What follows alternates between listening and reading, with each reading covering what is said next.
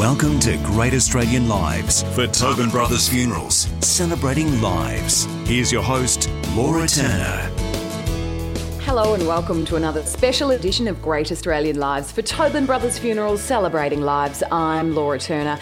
Our guest tonight is a scientist, engineer and doctor by trade, but for decades he's been firing up people's curiosity for science by sharing his passion for it as a science communicator via all forms of media. While he may have turned to radio in the early 80s as part of paying his way through a medical degree, his talent was soon in high demand, leading to his first TV gig in 85 as the presenter of Quantum, then stints as a science reporter for the Midday Show, Good Morning Australia, The Today Show and Sunrise, just to name a few.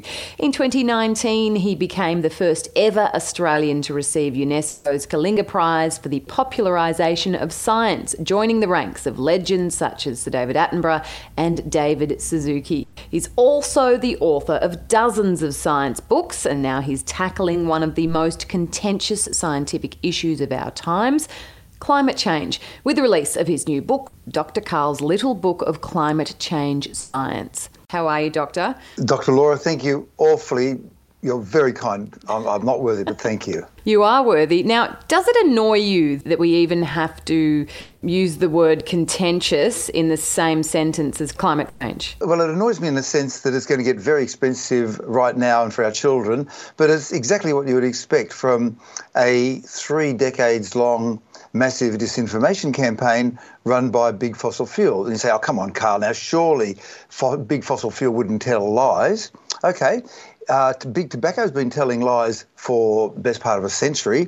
And in 2018, big alcohol told lies in every hospital in Australia when, in August, a huge poster, not A3 or A2 or A1, but A0, a huge poster appeared in every hospital in Australia with the picture of a pregnant belly and, on top of the words, it is not known if drinking alcohol by a pregnant mother is dangerous to the health of the unborn baby. And that is a 100% lie, and we've known that that's a lie, that that's incorrect, for decades. Now, when Big Alcohol put that poster in every hospital in Australia in August 2018, they weren't specifically trying to get a spike in the birth of mentally retarded, malformed babies. Really, instead, they knew that there was this bunch of people called pregnant women who, for whatever reason, were refusing to drink alcohol, and that was cutting into their profits. And so they decided they would tell these people, pregnant women, lies. Nothing personal, it was just business. And the same situation with big fossil fuel, spending $1 billion a year for 30 years. Mate, you get results after spending $1 billion a year for 30 years. Wow, that's a really good way of putting it.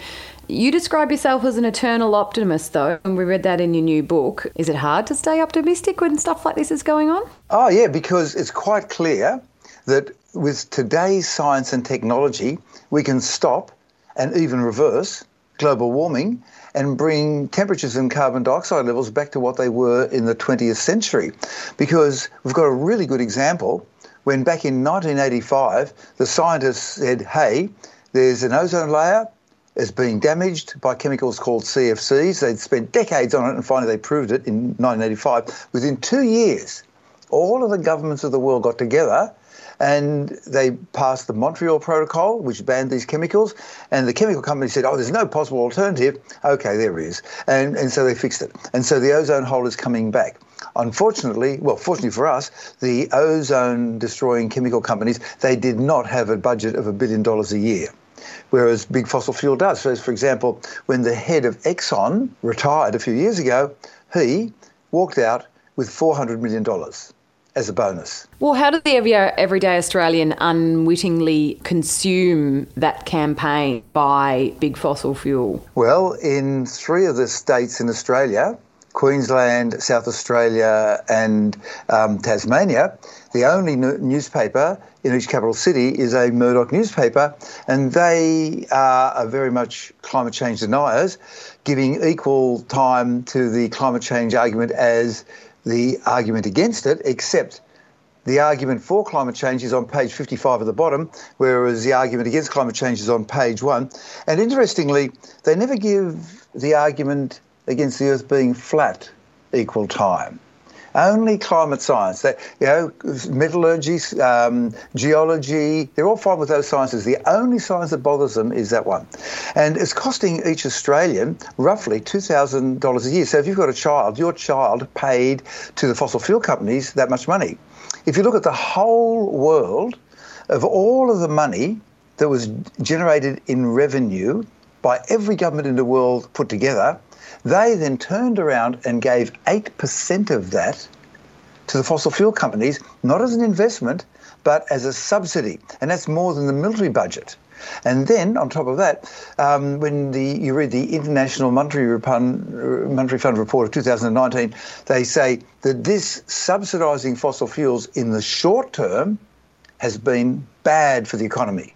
It's actually bad for the economy to subsidise them in the short term, and the long term, medium term are even worse again. So the solution is quite easy. Unfortunately, it's a little bit illegal. The legal situation, way to solve it is just to vote in different politicians, because the ones that we've got have been, how shall we put it, distracted by $1 billion a year. The illegal one, which I'm not going to say because I didn't even say it, is that we simply bribe the politicians. They're so cheap in Australia. I didn't even say that, though. It wasn't me, it was somebody else. Right. Just on something that you said before in terms of where we place this, say, in a newspaper, page 55 versus page 1. In terms of, I think we're of the belief in Australia there are more climate change deniers than there really are. Can you expand on the stats around that? The percentage of active climate change deniers who have gone into it and for whatever reason actively believe it and push for it is 10% in the USA and 8% in Australia, but they get a lot of amplification and noise from various parts of the press, such as the Murdoch press. And watch Sky TV any night after 5 o'clock and you'll just hear it over and over again. The fact that it's scientifically incorrect is totally irrelevant, in the same way that big alcohol ignored that drinking alcohol by pregnant mothers is dangerous to their unborn babies. The population believes scientists on most things. The way I think is, well, you can't really argue with science. Is it money? Is that why there are people who will argue with this? You get a lot of traction for $1 billion a year. And also it's the way that this strange new thing called social media works. So if you've got one person saying something on Facebook, say Laura, and then I repost that, me, Karl, it's really coming out from Karl. And so you lose the original person who did the posting. And on Facebook, if you look, and this is American figures, if you look at all of the anti-vaccination posts on Facebook, 12 people are responsible for 75% of them. 12 people who then just get reposted and reposted, and you think, oh, it came from there, it came from somebody else, it must be true.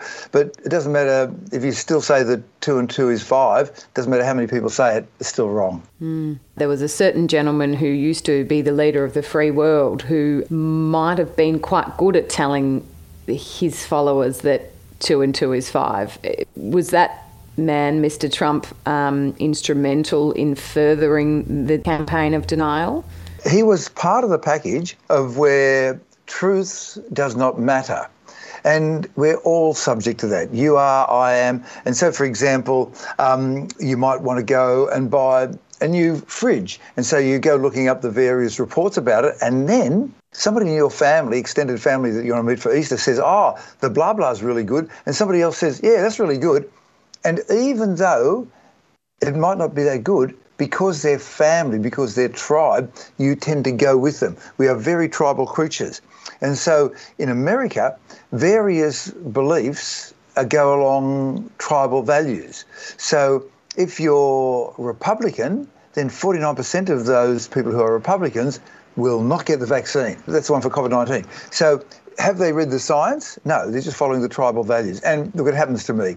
If my daughter says something, I'll believe her, same with my wife. Yeah, I can absolutely understand. It's like asking a friend for advice on something when you could go to an encyclopedia. You probably would listen to them more. How hard is it, Dr. Karl, to convince the everyday Australian, or not convince, but how hard is it to explain to the everyday Australian the science behind climate change and have them understand? That's a very deep question there, Dr. Laura.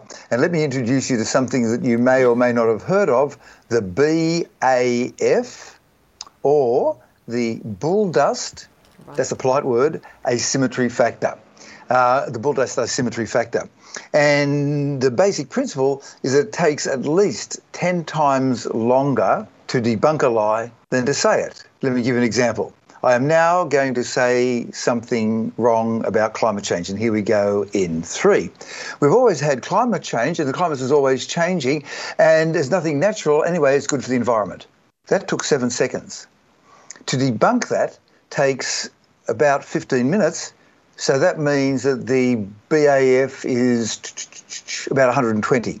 So to understand that, you have to know that, yes, the normal state of affairs on planet Earth for the last 3 million years is an ice age, where you get 100,000 years of ice age and then only 20,000 years of not ice age, then 100,000 years of ice age, and so it goes backwards and forwards. So then you've got to understand that that is caused by something called the Milankovitch effect, where the orbit of the Earth changes as it goes around the sun in 3 different ways. The orbit goes more elliptical, more circular, number 1. Number 2, the tilt of the Earth varies between 25.5 and 21.5 degrees. At the moment it's 23.5. Thirdly, the actual tilt of the Earth sweeps out a circle called precession once every 24,000 years. So that explains why we've had ice ages over the last 3 million years. But then to explain why they're 150 million years apart, you've then got to look at the galaxy and realise that the solar system, as it goes around the centre of the galaxy, doesn't go around dead flat in line with the centre of the galaxy, but bobs up and down and goes through a dust cloud. And suddenly, mate, I've used up more than 7 seconds, and I haven't finished explaining why the climate always naturally changes. Haven't even got into the fact that carbon dioxide acts like a one-way valve. The BAF is rich in these climate denialists. Yes, it's probably more comfortable for people to go, oh, well, that's easier to digest than a bigger explanation. This is Great Australian Lives for Tobin Brothers Funerals, celebrating lives. And in these challenging times, Tobin Brothers offer a range of very practical solutions to help you plan a funeral and pay tribute to your loved one. More with Dr Karl in just a moment.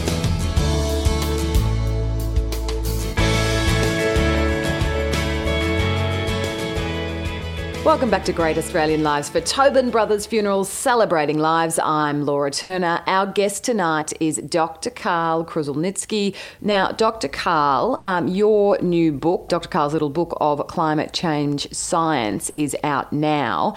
And you've said in that book that the only thing stopping us from fixing climate change is the $1 billion and more spent by the fossil fuel industry every year on deliberate disinformation. Are you saying we don't actually need any mass breakthroughs in science? It's more fighting that force than what's going on in the Earth itself. Surprisingly, we can bring our carbon emissions to virtually zero within about 10 to 15 years using the science and technology we have today, and there will be better technologies in the future. And then, besides just simply reducing our emissions to virtually zero, we can make them go negative and pull carbon dioxide out of the air. And there's a lovely article in the January 2019 issue of the Scientific American, pages 54 onwards. It's only 6 pages, and it describes a whole bunch of technologies ranging from fully biological to fully military industrial for pulling carbon dioxide out of the air. So the fully biological is something like grow trees, grow kelp, biochar, all the way up to something like ClimeWorks, ClimeWorks, who have built these machines that just with electricity pull carbon dioxide out of the air. And if you built 40 million of these machines once, then for every year afterwards, they'd be able to pull out all of our human annual emissions. And the number of machines you would need would be 40 million, which sounds impossibly large, but we make 80 million new cars every year. And cars are far more complex than these brute, simple, grunty machines. So there's nothing stopping us in the same way that there was nothing stopping the world from saving the ozone hole. and we went down that pathway. We can do it with today's technology. Yeah. A lot of people I know might say, oh, well, you know, by the time it's really bad, there'll be the technology to fix it. Everything's going to be okay. Do you think we are a little too complacent in that regard? I mean, you say that we have the science now, but there's a lot of people that think, well, I don't need to do anything. Science will fix it. Well, in Victoria, when we had the terrible bushfires that killed about 140 people or so, on that same weekend, the Black Saturday, Black Sunday, I forget which, we had 173 people die of heat stroke.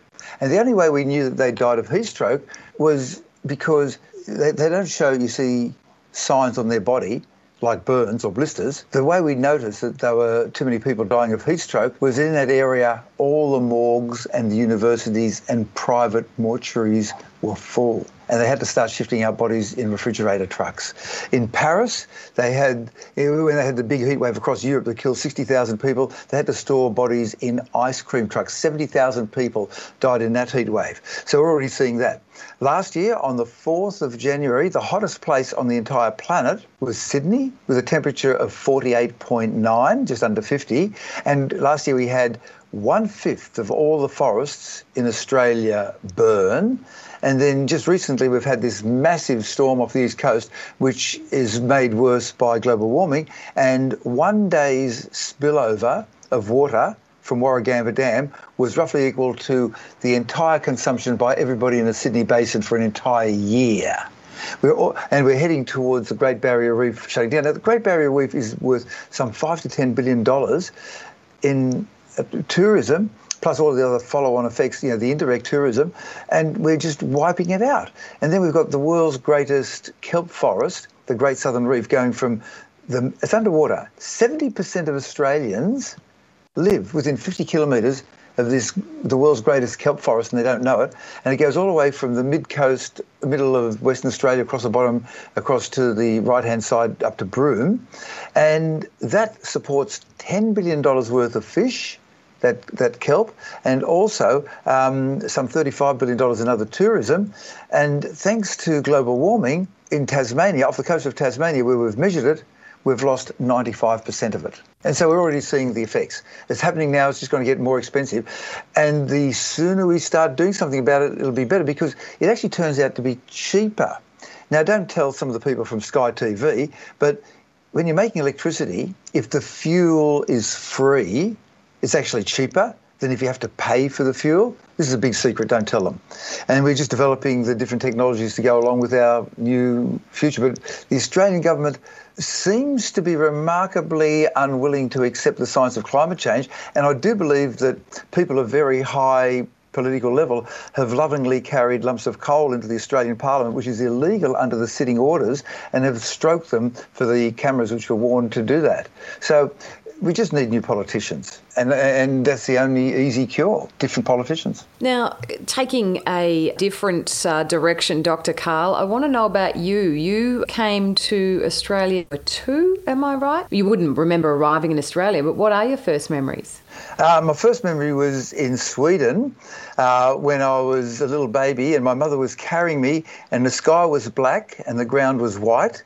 So apparently we were in Stockholm and it was snowing, and she carried me down these steps, and suddenly this enormous noisy machine came at us, which was a subway, and then that was it. I got 30 seconds of memory, and then it's pretty well a blank, except when I was growing up in the refugee camp, I remember noticing after a while as a little kid, and this is on the border of New South Wales, Victoria, at Albury-Wodonga, I remember noticing that my parents would give me the egg. They wouldn't keep it for themselves. And that's what parents do. If they got any food, they give it to the children rather than themselves.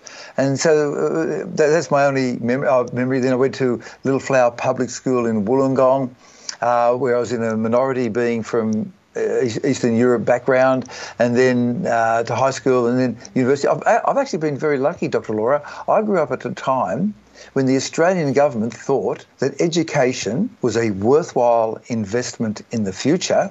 And so I've had 28 years of education essentially for free, including 16 years at university essentially for free. Wow. And here's a surprising thing. It is cheaper in the cities of Sydney and Melbourne and Brisbane to put somebody in a 5-star hotel and then pay for their university fees or TAFE fees than it is to keep them in jail. It's cheaper to put them in a hotel than it is to keep them in jail. Ah, what a crazy world we live in. That is fascinating. Absolutely. Your parents that you talked about there that gave you the egg in the refugee camp, that's such a beautiful story. They've got fascinating stories behind them too, don't they? I know that your dad was turned into the Gestapo for smuggling Jews out of Poland and escaped a concentration camp himself. I mean, that story is just unbelievable. I'm sure did he talk to you about that? Yeah, but I was an idiot and didn't ask him about it. And when he tried to bring it up, I wouldn't talk to him about it because I was a teenage idiot, and now I regret it deeply. Yeah. But he escaped being executed, killed 3 times. Once in Ukraine, he was on a train set to go to Siberia. He'd been convicted of being bad, and he was going to be sent there to die in Siberia. And the guards looked the other way and he ran. The second time was when he was trying to get through Lithuania, Latvia into England, and he got turned into the Gestapo there. And luckily, he was in a jail, a German Nazi jail, on the night that Russia declared war on Germany. And they bombed the wall of the jail, and he escaped. And then the third time was in the concentration camp at Sachsenhausen, where he bribed his way to freedom with a tin of sardines that he carried with him hidden. Here's one thing. And then my mother, she got around it by just simply lying. So she told me that she was Swedish and Lutheran and had nothing to do with the war, whereas she was Jewish, had nearly been killed herself, and she just lied. She even lied about her date of birth, and just because it was her only way to survive. I mean, people do that when they've been through terrible things. You and I have got no idea of what it's like to have people shooting at us. Well, you might, but I don't. No, I don't.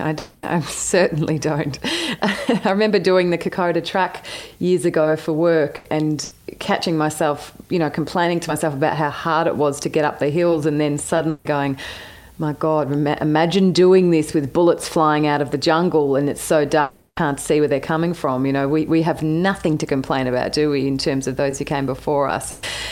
Doctor, I know that, was it the Wollongong Library that you spent a lot of your childhood, and that sort of those who worked there really helped you as a young boy foster what you were interested in terms of science and reading? I love libraries. They're a light of knowledge in the darkness, and they still exist in this internet world. All we need to do is teach people how to search for reliable information. And so when I was a kid, I started reading at an early age, and then, blow me down, I discovered that the Wollongong Library in the kids section had this section of all the fairy stories of the whole world. Oh my God. And so I was at the Wollongong Library as a young kid, and I realised that in the kids section they had this huge section just on fairy tales of the world. And there were about 150 countries, and I read them ravenously. And it was really amazing how there were similarities and differences, and you could see a pattern. And I was astonished by this. And then I came across a book called Thunderbolt of the Spaceways. And it was kind of like a fairy tale, but it was science fiction. I didn't know what science fiction was, and that was it, mate. I was hooked. I was into science fiction then, and from when I was about 12 to when I was about 30 or so, I read one science fiction book every day of my life, not book but story, until I started studying medicine, and then the body of knowledge that I had to absorb in medicine was so great I couldn't waste a whole hour, but I started getting back into science fiction again. I loved Wollongong Library. Hello, Wollongong Library, shout out, I love you to pieces. And all libraries around Australia, you are the light in the darkness. Beautiful. I really hope that they're listening there at Wollongong Library tonight. This is Great Australian Lives for Tobin Brothers Funerals, celebrating lives. Tobin Brothers now offer fully live-streamed services so that anyone who cannot attend the funeral of a loved one can still view the service and participate. For more information, visit tobinbrothers.com.au, and more with Australia's favourite science communicator and author of Dr Karl's Little Book of Climate Change Science up next. You're listening to Great Australian Lives with Laura Turner for Tobin Brothers Funerals, celebrating lives. I'm going to put that hard-boiled egg into this milk bottle. A bit of burning paper in the milk bottle, egg on top, watch it, in it goes. Atmospheric pressure does the work. So too, Cadbury does the work.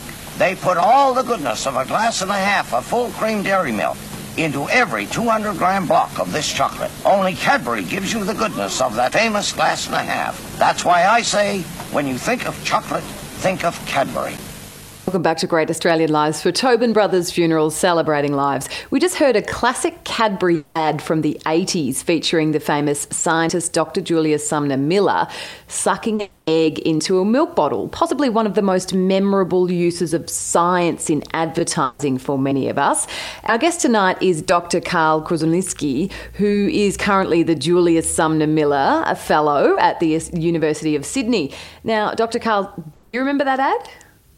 I love that ad. It was so simple and elegant. And if you look back at it, he says very carefully, milk is good for you. There's milk in chocolate, so over to you. And he was very carefully playing with the advertisers, but he knew the importance of sponsorship, and he inspired so many people, including me. I can well imagine. Was he an influence on you as a young scientist as well? He was invisibly there in the background.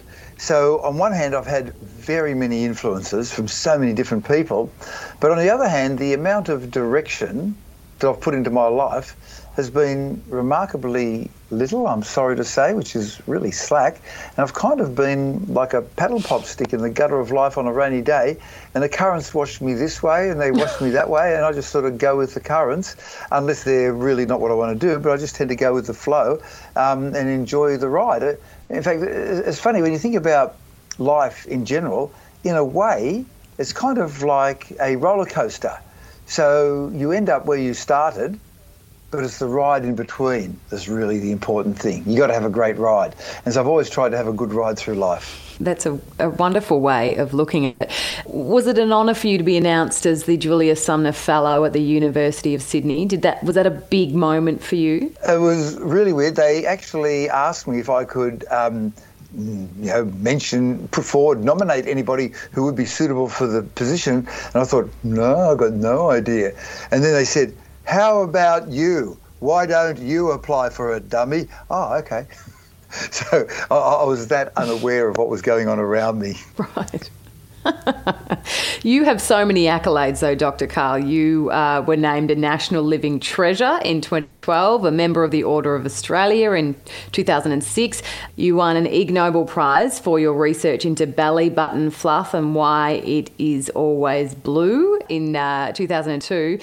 Amazing recognition. Aside from all that, why is it always blue? Because it's made up of fibres of clothing held together by dead skin cells, and the fibres of clothing are shaken loose out of your clothes, more so with a top-loader washing machine, less so with a front-loader, because a top-loader can either be gentle or thorough, but not both, whereas a front-loader can be both. So if you've got a top-loader, you're more likely to shake through the fibres. They then get caught up with dead skin cells. And why is it blue? Because the average colour that humans wear is blue. Now, some of us wear red singlets. Well, if you go to the trouble of wearing everything red underwear, red tops, and then red trousers and shirt and so forth, you will, and I've done the experiment, briefly generate red belly button fluff. But if you walk out in the street, the overwhelming colour is shades of blue, and there is no black dye for people who wear black clothing. It's a mixture of a dark green dye and a dark blue dye. It's fascinating. I thought you were going to say because the detergent we use is always dyed blue in the washing machine, but there you go, it's the average colour of our clothing. The way that it all started was that I was on a radio show and somebody rang in and said, why is belly button fluff blue? And I just gave the honest answer, I have no idea. So I went looking through the medical literature, and all I could find was some report in the British Medical Journal in their Christmas issue saying that in the same way that all roads lead to Rome, then all the hairs on your tummy lead to the belly button, and that was it. That's all it said. And so I gave this answer on the radio station next week, and then about 3 months later, somebody rang in and said, "G'day, I'm Doug." He was Doug from the Soft Bottom Research Centre, which is not people who go around poking people in the buttocks to see if they've got hard or soft bottoms, but rather a marine scientist who looked at fish growing on soft sandy bottoms as opposed to hard rocky bottoms. And he had lots of belly button fluff and a hairy abdomen, so he shaved good on him, a 10-centimetre circle around his belly button, and then suddenly the production of belly button fluff dropped to zero, and then as the hair grew back, then the production of belly button fluff then increased. So this inspired me to do a survey, which I did at my own expense, and on average, 2/3 of people have belly button fluff, and the prime generator of belly button fluff is a slightly overweight middle-aged male with a hairy abdomen, but there was a case of a teenage female who was very skinny and hairless on the abdomen, but nevertheless had belly button fluff, but only while she was wearing very tight T-shirts. When she started putting a ring in her navel, the belly button fluff couldn't make it past that little lifted up area. So the navel ring in her belly button acted like a little tent pole holding up the T-shirt, and the belly button fluff couldn't make it the last way across. Then I called for samples of belly button fluff from around Australia and the world, knowing even so that it was dangerous, because there was a case of a young woman, we got this out of the survey, who was going out for the night in the then popular midriff exposing outfit when her brother said, "Hey sis, you've got some belly button fluff," whereupon she immediately went to the bathroom and then picked it out with her fingernail and then, wait for it, used not hers but his electric toothbrush to clean her belly button, and then he came down with the worst ever case of a fungal infection of the mouth that he'd ever had, thus proving that belly button fluff is a potential nuclear-grade biohazard. Even so, we got samples and took photographs of it, and here's some very important advice for anybody who wants a career in science. Anything, remember this is very important, anything, no matter how boring, always looks better when you take it a photograph with an electron microscope. So we used an electron microscope, and we found that belly button fluff was made of little fibres of clothing, usually blue, joined together by dead skin cells. And Harvard University offered to give me an Ig Nobel Prize, and they showed me so much respect that with regard to the flights and the accommodation, they let me pay for all my own flights and accommodation because they didn't want to insult me by offering me money. That's how prestigious the Ig Nobel Prize is. And the actual prize is actually a set of red wind-up teeth on a stick that you wind up with a little key, and written in text colour with a spelling error is 2002 Ig Nobel Prize, and it was misspelt. Oh, no. Oh, that is such an incredible, that's hilarious. That is a great story. Thank you, Dr. Karl. I want to know, with all of those accolades that you receive, and National Living Treasure, the Ig Nobel, Order of Australia, do all the kids who bullied you at school, do you hope that they're reading and watching what's going on now for you? No, I'm just hoping that they're better people and that they're passing it on to their kids, because if you grow up in a science or medical family, there's a real pressure in your daily job to always stick to the truth. But there are other careers where your job is to trick people, and then the kids can grow up with a lax appreciation of the truth, and then you can hear the adults saying, "You lied to me," and you think, you're an 11-year-old kid, you're just following the example of your parents.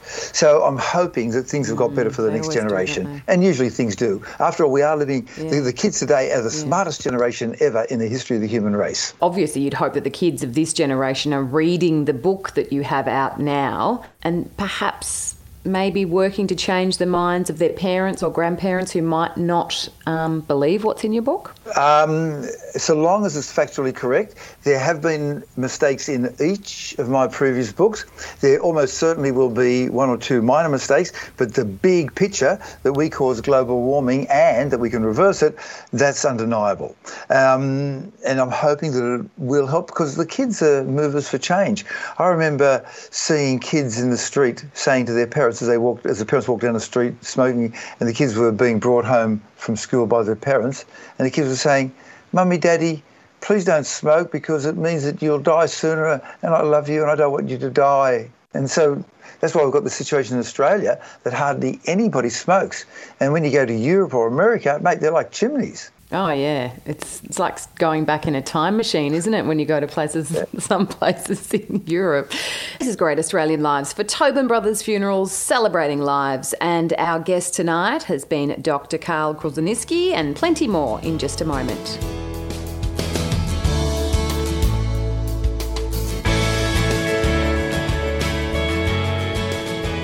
Welcome back to Great Australian Lives for Tobin Brothers Funerals, celebrating lives. Our guest tonight is Australia's most loved science communicator and author, Dr Karl Kruszelnicki, science communicator and lover of loud and colourful shirts. Now, this is radio, Dr Karl, but we are talking to each other via Microsoft Teams right now. I can see that you do have a shirt on that is eye-grabbing.